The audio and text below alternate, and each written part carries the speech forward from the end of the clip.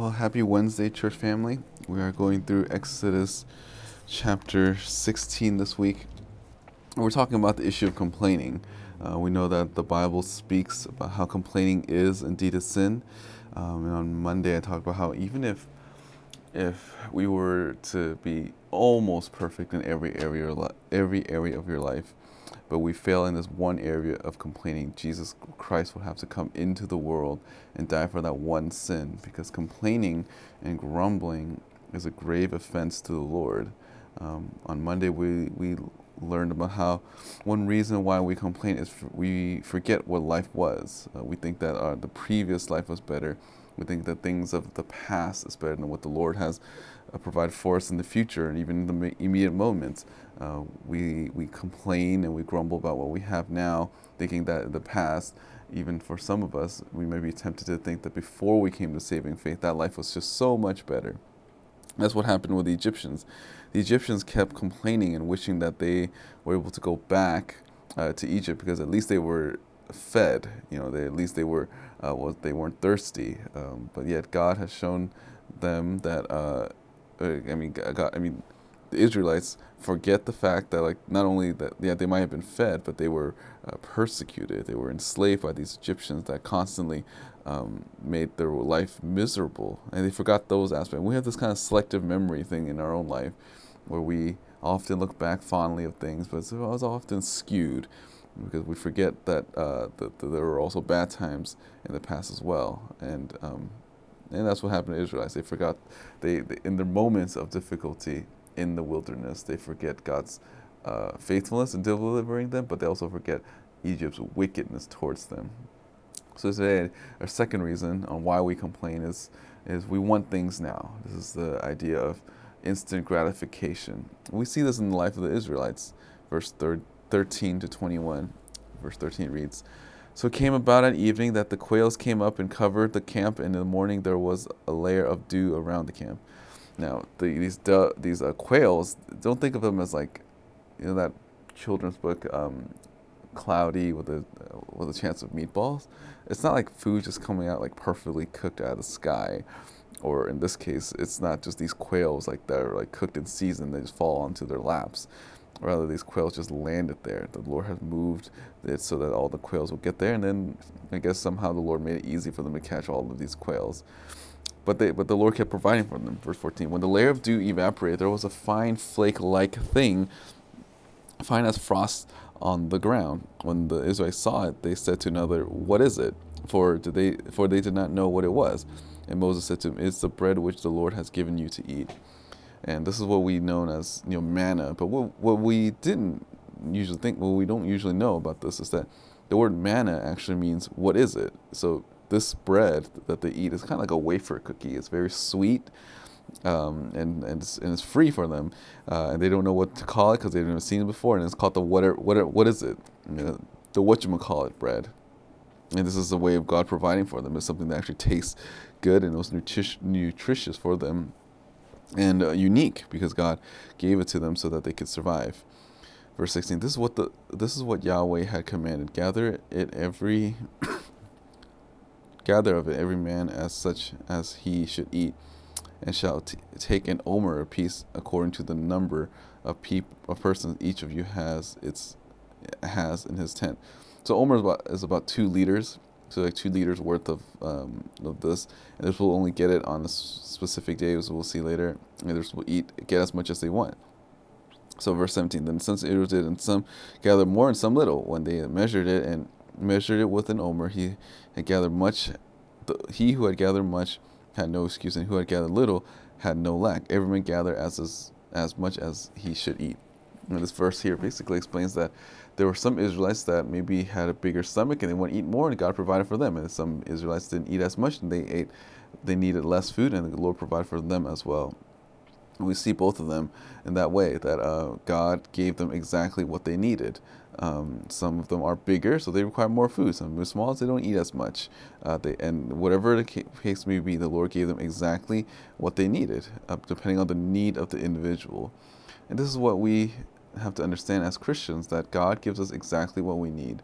Sometimes the Lord withholds certain things from us because it's actually for our good. Other times the Lord blesses us with things because He knows that we won't idolize those things. And sometimes the Lord withholds things because He knows that if we have certain things that we will make it into an idol. So, be content with what the Lord's given you in the moment. And that's actually why the Israelites complained. They were complaining because they wanted more. Verse 19, Moses said to him, let no man leave any of it into the morning. So this food, this manna bread, it was supposed to actually disappear. It was a command by the Lord that they would get new ones every single day. Verse 20, but they did not listen to Moses, and some left part of it until morning, and bred worms and became foul, and Moses was angry with them. So there's some individuals that try to hoard it. They try to think that, I'm going to do it anyways. I'm not going to listen to the Lord, which resulted in these, bread worms, and it just smelled terrible. And Moses was upset by that. Verse 21, they gathered it morning by morning, every man as much as he should eat. But when the sun grew hot, it would melt. So everyone needed to be disciplined too. It's not just simply people that wanted to eat had to wait for it, but then those that were waiting, those that were basically those who are lazy, they had to discipline their life so that they go out and eat, because if they don't gather those food, then they will die. And the Israelites here, they're just constantly complaining, and they did not listen. Even though when the Lord provided for them, they were complaining about food earlier, and then God gave them quail, and then this manna, and they gave them water, and yet now they're like not listening to Him. And the point of that lack of desire to listen to the Lord is because they don't believe in the Lord. And it's evident by the fact that they tried to hide this food in their own tent and wait until morning so they have some extra, and they didn't trust that the Lord would give them more, and the bread became filled with worms and it smelled terribly. So we, in our life, we understand that we grumble and complain because we don't have what we want at the time that we want. We always want things that are immediate, and in our culture, that's very easy because we have our smartphones. We can just send a Uber Eats or a DoorDash whenever we're hungry. We get to watch whatever media we want on our phone. When we want something, we just click something. We go to Amazon, we click buy now, and it ships to our house. In fact, my wife and I were talking about this too. Like the other day, actually early on in COVID, we weren't able to get Prime because there was delay in things, and my wife and I were reflecting. Yeah, this is how it was. There was no Prime back then. We just waited like a week or two until we get what we wanted, and people were complaining the fact that Prime is so slow. It's like, well, you could go. The fact that we have something like Amazon that can deliver food for us, we should be thankful for it. But people are complaining about how fast or slow things are, and how come things don't arrive at the time that they want. It's because we're discontent with what we have at the moment. And yet, discontentment is something that we need to fight against. It's something that we have to learn to be content. Philippians 4 verse 11 says, "Not that I speak from want, for I have learned to be content in whatever circumstances I am in." This is Paul in prison, understanding that he is only able to be content because it's something that he trained himself to be. And that's something we need too. When we don't have what we want, what we need to do is train our hearts and our minds to be content with whatever we're in. 1 Timothy chapter 6 verse 8 tells us, if we have food and covering, with these we shall be content. And I know all of you that are listening have this. There's no way that you're listening to this podcast without some sort of technology. So that means you have more than just food and covering. Yet this command tells us to be content if we have the most basic necessities. And living in our world now, we have way more than the basics. So there's no reason for us to grumble or complain. But because our natural tendency is to want more, or something different or new or whatever, we complain because we want something new at the very moment. Hebrews 13 verse 5 says, "Make sure that your character is free from the love of money, being content with what you have. For He Himself said, I will never desert you, nor will I ever forsake you." So sometimes people grumble a moment because they think that God is not going to provide for them right now, that they can't trust in God's goodness, and they can't trust in God's provision, so they complain against the Lord. So we as Christians need to trust in God's sovereign God's sovereignty? And do you believe that? Do you trust God's sovereign hand in providing every little thing that you need in this life? How do we keep ourselves from being discontent? Whether if you're single, sometimes we think, oh, if I get married, then I'll be fine. And then when you get married, you complain about your spouse. Or some of the ones with kids now, you wanted kids, you pray for kids, you witness the miracle of birth, and then when you have your kids, you complain about your kids. Some of you have your work. You pray that the Lord will provide a job for you. You get the job. You complain about every little thing that goes on at work, or even trials. You want to be sanctified. The Lord will place you through trials to sanctify you, but you complain about the trial. Whatever it is, we grumble and complain because we are not satisfied with what we have in the moment. We want things to be changed.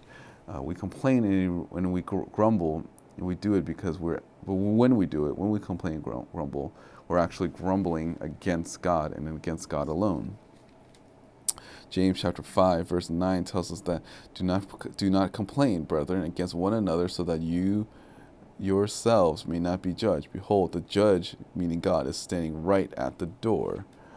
Jude chapter, or there's only one chapter in Jude, but Jude verse 16, it reads, these are grumblers, finding fault, falling after their own lusts. They speak arrogantly, flattering people for sake of gaining an advantage. Here in the context of Jude, he's speaking of these false teachers. These false teachers, one of the marks that they're a false teacher is that they complain. They're always whining and grumbling against God or the people of God. 1 Corinthians 10, this chapter speaks of the mistakes that Israel made. They are acting they're acting immoral, they were idol worshipping, they were testing God. In verse 10 it said, they grumbled as some of them, and God destroyed them by the destroyer. God hates grumbling. Grumbling is a sin. Is a very severe sin because we're complaining against God. We think that God doesn't know better and that we should be treated better. So that's why we complain.